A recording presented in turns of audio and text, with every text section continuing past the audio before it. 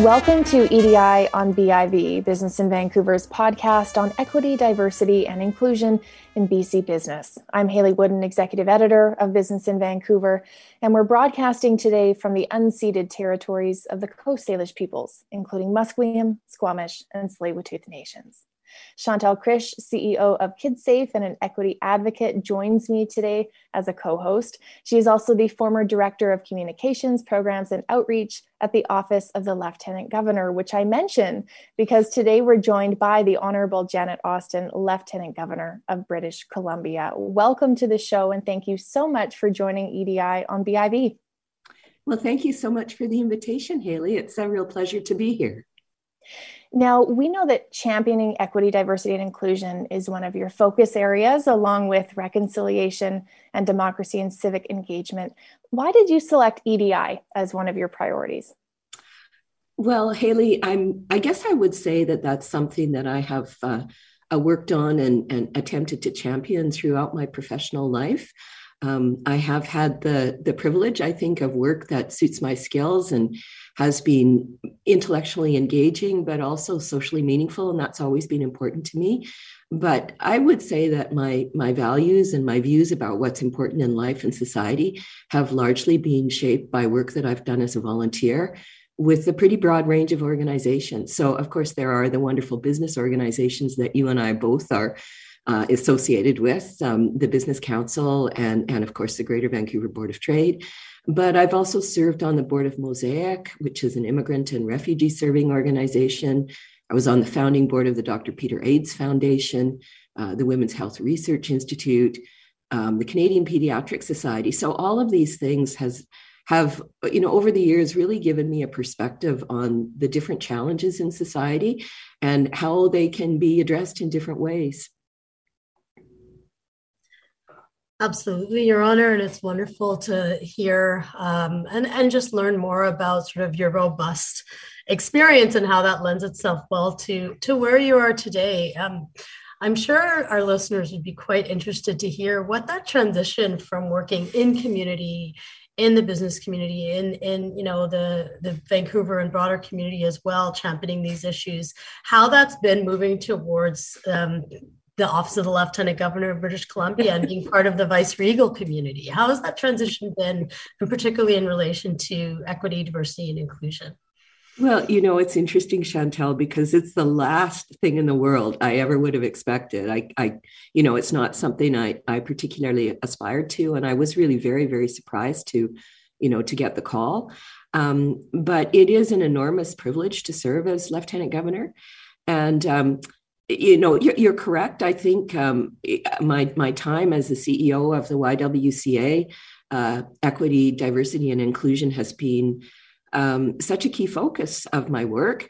And I felt that it was important for me to be able to continue to champion issues around equity in this role. And I wouldn't have actually taken the job if I hadn't satisfied myself that I could make that happen.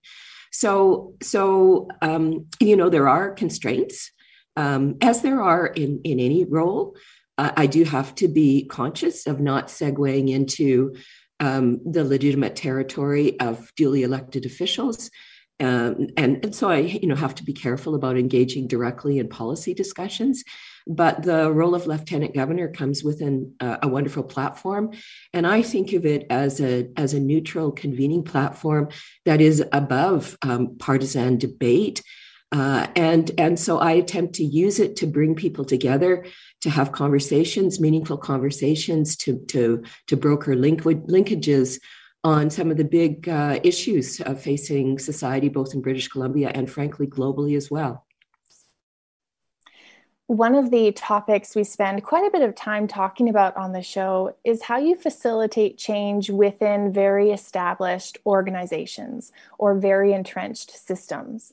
Mm-hmm. And I would love to hear your thoughts as part of a monarchy, a monarchical system, one that has very deep roots, and one that's talked a lot about in the context of reconciliation and how we facilitate change. What's it like to champion EDI, and how do you think about sort of the legacy of your position and the legacy of what's happened in society with where you'd like to see society go and what you're trying to advocate for as we move forward? Yeah, that's a really interesting and I think also a very important question. And I think I will answer it in two ways. First of all, I think it's important to me to be able to communicate to people the fact that the role of Lieutenant Governor is an important and a really significant component in the overall governance of the province of British Columbia. And I think of the fact that we have in Canada a constitutional monarchy. I see it as really a stabilizing characteristic of our society because we have a separation of state and government, which you don't have in a republic like the United States. And so the viceregal role, it's often referred to as the reserve powers of the crown, are very seldom deployed, but they exist for a reason, and they are a check. Perhaps the only check, I shouldn't say the only check, but they're an important check on the power of the First Minister. So I see that as a stabilizing feature in our society. And I think that you can see when you look around the world that some of the societies that have actually managed change and managed the pandemic best actually are constitutional monarchies. So I try to present my role as Lieutenant Governor in a broader perspective than simply as, you could say, an adjunct of the royal family. It has an important stabilizing characteristic. It also connects us to a history of parliamentary democracy, to a tradition of respect for the rule of law.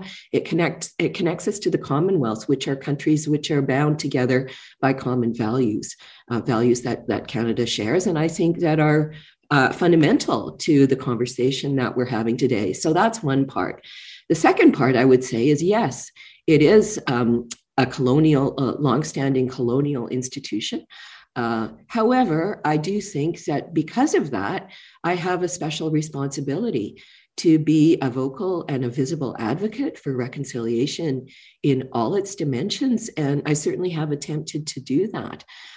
There's also, I think, an important relationship between Indigenous peoples, First Nations, and the Crown, in that they see their relationship being essentially with the Crown. And so that, I think, is something that further impels me to build positive relations in that respect. And so, we have done a lot of work at Government House. We've launched the first BC Reconciliation Awards. The intention of that is to not only showcase individuals and organizations that have made an extraordinary contribution to reconciliation, but also to identify practices and exemplars that can be used as models for others to follow. So that's a bit of a long-winded answer, but hopefully it gives you a bit of a perspective. It sure does. Thank you, Your Honor. The last 2 years, and even before that, but particularly in the last 2 years, there's been so many social and economic movements and changes in our society.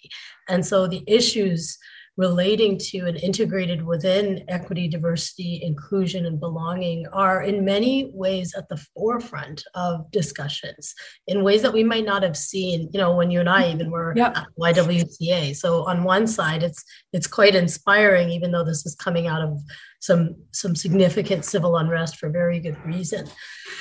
I'd be really interested just to hear your perspective on where we're at this point in time of our society, and how does the opportunity around equity, diversity, and inclusion play out now more than ever? And I guess building on that, what can we all do as leaders and active members in our community to move this work forward?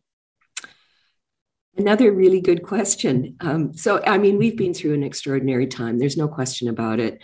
When we think about the challenges around the pandemic, of course, that's very prominent. But we also have had a period of very intense public discourse around a number of the issues that you reference. So that has, I think, been challenging for many people, but it's a very positive thing. So I have been very interested to better understand the shifts in society as a result of the past few years, the cultural shifts. And we had planned to have a vice-regal conference this past fall, which went slightly by the wayside due to some of the challenges with the pandemic and also the floods in BC.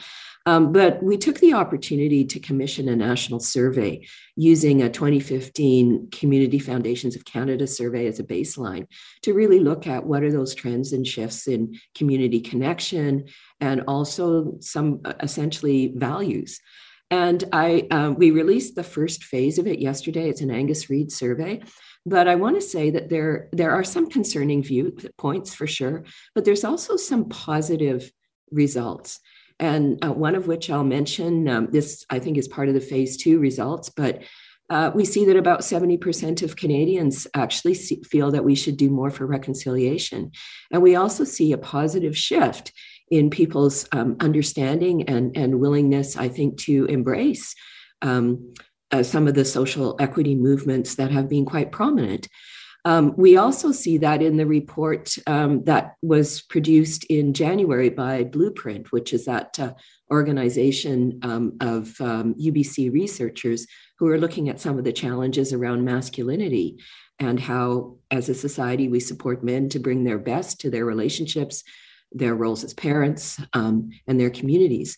So we see that there has been actually positive movement in workplaces, greater receptivity to speaking up and speaking out about harassment, gender equality, LGBTQ rights. So these are positive shifts. So cultural change, as Chantel and I know well, is a huge issue for organizations. And it's something that needs to be worked on in a systematic way, also in a sustained way. And one of the projects we have at the Lieutenant Governor's office, and again, this is something that Chantel and I have worked on together in the past, is flowing from the Different Together campaign that we launched a couple of years ago, where we asked British Columbians to take a pledge, committing to the foundational values of diversity and inclusion, but also committing to oppose racism and hate in all its forms. So that was very successful. We're now at the stage where we will shortly be launching a web-based platform, which houses a whole variety of resources, which will be helpful, I think, to organizations in navigating that cultural shift journey. You mentioned a number of great resources there, and we'll actually have Blueprint on the show very soon to talk about the research that they're doing. So I'm glad you mentioned that. Do you think that society at large really understands some of the factors better than they have before that contribute to a lack of equity in certain parts of society or an absence of equity? I think that overall there is a growing awareness. Now, that awareness is not going to be held consistently across all sectors in society, across all demographics, but I think some of the survey work that I've referred to shows that there is, in fact, a positive shift. I don't know if the two of you would have seen, but the John Helliwell's World Happiness Report just came out last week. And it shows that there is a global increase in a number of the key markers of pro-social behavior. And so I think, there is evidence of, I think, a pretty constructive and a positive shift. At the beginning of the pandemic, we were all about social cohesion and collaboration and collective action for the collective good. That did seem to fray, and I was concerned about that. However, I think that the effect of that fraying and the effect of the backlash that you might see from movements like Me Too is actually smaller than the noise that might make them appear on social media and in the sort of the more prominent public discourse. And I think Blueprint can speak to that quite effectively. I think the Me Too backlash is something like 3 to 5%, which in Canada is much less than what you would see in, for example, the United States. Yeah, it's really interesting. I mean, I just think back to even the Women's March here in Vancouver and how broadly attended that was, and just a grassroots thing, and it seems like there's been a lot of social organizing since then, from that time to where we are today. And I find it incredibly inspiring to see people who might not necessarily have felt like they have a place to be part of these gatherings, but also dialogues, to lean in and expose, I think, what is a level of vulnerability, and we see that in business as well, that if we can arrive at a place where we know that change needs to happen and acknowledge that we're not there yet, but that we're open to exploring these different things, that's the best place from which we can move forward. So I'm really happy to hear that the resources around Different Together are being created and launched, and looking forward to amplifying that. One of the things that I know you and I have talked a lot about is sort of the next generation, young youth leadership. You've done quite a bit of work empowering young voices throughout the course of your career. Can you talk a little bit about, do you believe that different generations think about the efforts around EDI differently? And sort of what are you seeing that's encouraging and that we might be able to all learn from? I think yes, different generations do see these things differently, and that's, I think, a matter of scale. When I said that overall, I think we're seeing a shift in a more positive direction around better understanding of the need for cultural change. But that effect, I think, is stronger among young people, and that's certainly borne out by the results of various surveys that I've looked at. Certainly, the one that we've commissioned ourselves. Yes, I think one of the challenges, and I'm going to speak to the challenges organizationally, is that some of these topics can continue to be very challenging for people. And people need guidance, Cultural standards within organizations are shifting and have shifted, and that's a positive thing. But I think what we need to do is to work to create safe spaces for people to have these conversations in a guided way that allows questions to be asked and answered, and creates the conditions for people to be able to ask those questions, express those views without fear of saying the wrong thing, So I think that there's a lot of that in society right now. People want to be helpful. They want to move in the right direction. They're afraid of putting a foot wrong or putting a foot in the mouth. And so whatever we can do to create an environment that is more receptive and more forgiving, frankly, of the inevitable mistakes that we all make when we go through big changes in society and when we go through the process of understanding. So I think generally younger people are more open to this. It's been more a part of their context, their upbringing. But I do believe that there's a positive shift across the demographics. And to follow up on what you were just saying, Your Honor, I wonder if part of this is to focus on the opportunity and framing this as an opportunity to do better business, to bring on board new perspectives, to be more collaborative than we ever have, and not to shy away from deeply examining some of the issues. But there's a lot of positive that can come from some of the shifts we're talking about. Yeah, no question. I think, referring to the latest results of the Edelman Trust Barometer too, you see the expectation that employees have generally for their leaders to really show leadership, not just on their business objectives, but on social justice objectives as well. So that is an expectation. And I think it's one that I think business really needs to embrace wholeheartedly. No longer can you stick just to your own very narrow lane. So also, I think people respond well to the kind of vulnerability that Chantal referred to, the authenticity and the honesty that goes along with that. Recognizing that when you're in a leadership position, we're all human, we all make mistakes, and the better able we are to acknowledge those mistakes and to acknowledge that we can learn from them, I think the greater opportunity we have to build a kind of real trust that creates space for those genuine conversations that I think facilitates our ability to find those places of compromise in between the extremes of public opinion. Absolutely. I think bringing diverse voices together can have nothing but positive results for so many reasons, if anything, just to help inform our own opinions. But it also just, that's how we need to work together to advance these big social For sure. I often will say that it's very comfortable speaking with people who share our views. But if we only do that, we're only ever really speaking to ourselves. So it's fundamentally important that we make a conscious effort to put ourselves in positions where we need to engage with people whose views and experience are different. And when we find ourselves in those positions, that we make a sincere and honest effort to understand what it is that informs their views, and not to approach those conversations with the expectation that we're going to have a superior argument and win, but with an openness to hearing what they have to say and a willingness to be convinced when presented with superior reasoning or argumentation, or really whatever.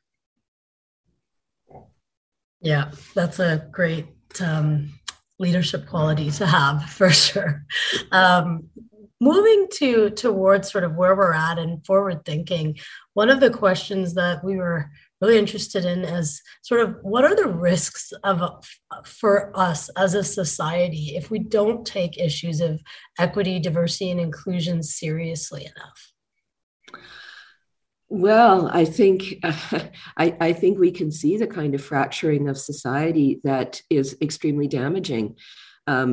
I think that leads down a road where it makes it very difficult for democracies to function effectively.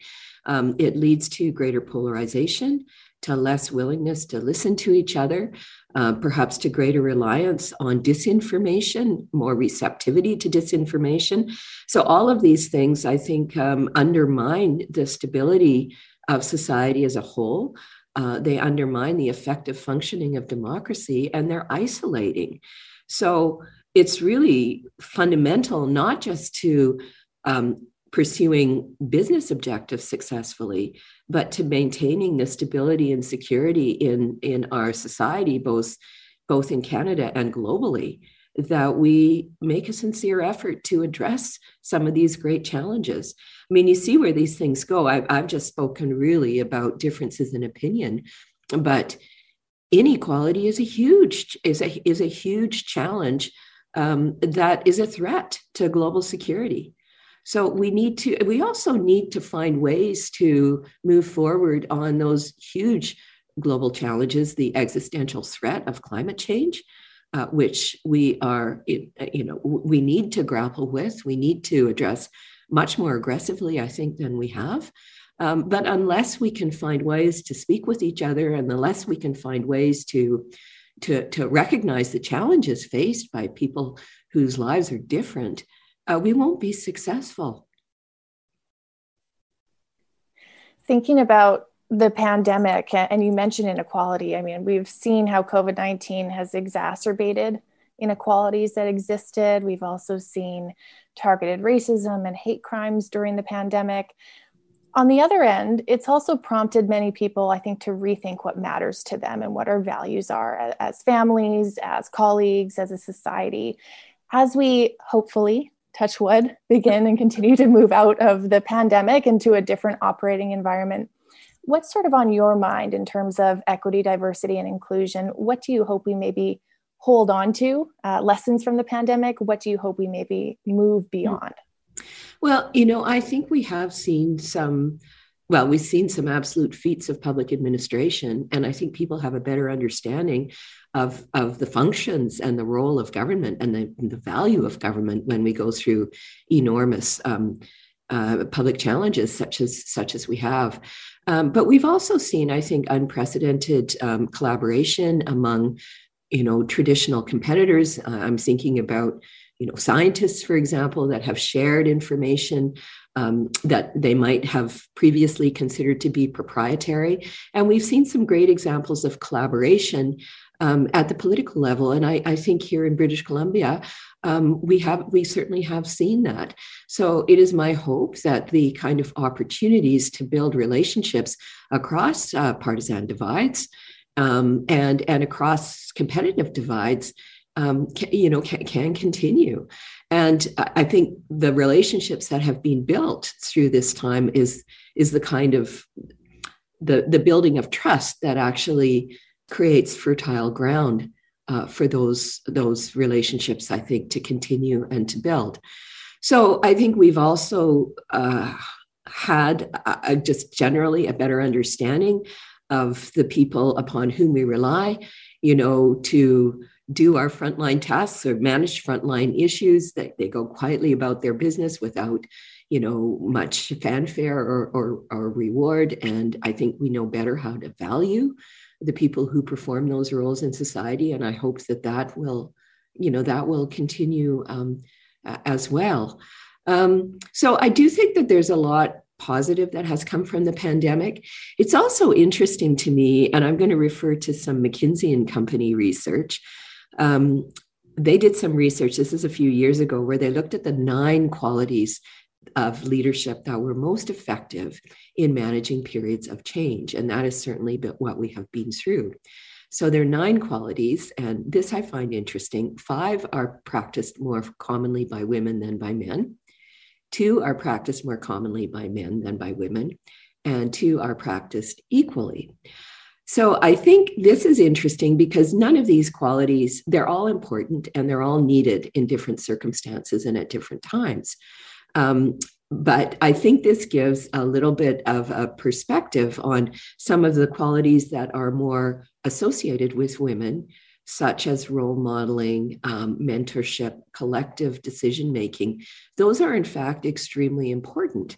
And I think that there is perhaps a growing willingness to recognize the value of what have been associated with female leadership characteristics, in the general kind of playbook of leaders generally. So I think those are positive shifts as well. Our understanding of leadership is shifting, and that is evident, I think, in this whole, the point that you've made about vulnerability, leaders being willing to show their vulnerability. So I think that fits with that mold. So our expectations of leaders have changed. Our expectations for leadership style have changed, and those are good things. We're coming to a close, sadly, of our discussion. And so just for a final question, I think something that would really be of great interest to the people listening to this program are, what do you think is, if you had one piece of advice for business leaders in our community, what would you say would be the greatest place that they can focus on to have impact? Oh, boy. Oh, gosh. Well, that's really a big question. And because there are so many places and different organizations have different skills, different knowledge. And I think that's a question that has to be sort of answered internally. But what I would hope that leaders in organizations would be willing to do would be to look beyond their short-term financial interests and recognize the value of taking a long-term perspective and looking at their role and their responsibility to the broader society. So that can manifest in different ways for different organizations. It's more about making that effort, I think, than it is necessarily about picking one particular thing. I mean, we know there are, obviously key kind of existential threats as a society that we need to focus on. Climate change is the obvious one. Economic equality and equality of opportunity really is another. But again, these things, depending on where you are and who you are and what knowledge and skills you have, you can deploy differently, I think. But I think if people will make the effort, if boards and leaders will make the effort to establish a direction, and I think also engagement, and I mean genuine engagement with employees, with stakeholders is really key. Communication takes time. It's not something that you can dispense with quickly and tick it off a list. You need to make a sustained, ongoing commitment. But if you do, I think there will be great benefits and great value, not only to society as a whole, but to your organization and to you individually. Your Honor, thank you for your ongoing sustained commitment to championing EDI before your current position and, of course, in your current role. And thank you for joining us on our show. We really appreciate it. It's been a pleasure. Thanks so much, Haley and Chantel. Great to speak with you, and hope to see you in person sometime soon. Looking forward to in-person connection very, very much after 2 years of not having that. Chantel, thank you so much for joining the show as a co-host, as always. My pleasure. Thanks, Haley. Joining us today as our guest, the Honorable Janet Austin, Lieutenant Governor of British Columbia, and Chantel Krish, CEO of KidSafe. This has been EDI on BIV. I'm Haley Wooden, Executive Editor of Business in Vancouver. You can find more episodes in this series at biv.com/audio.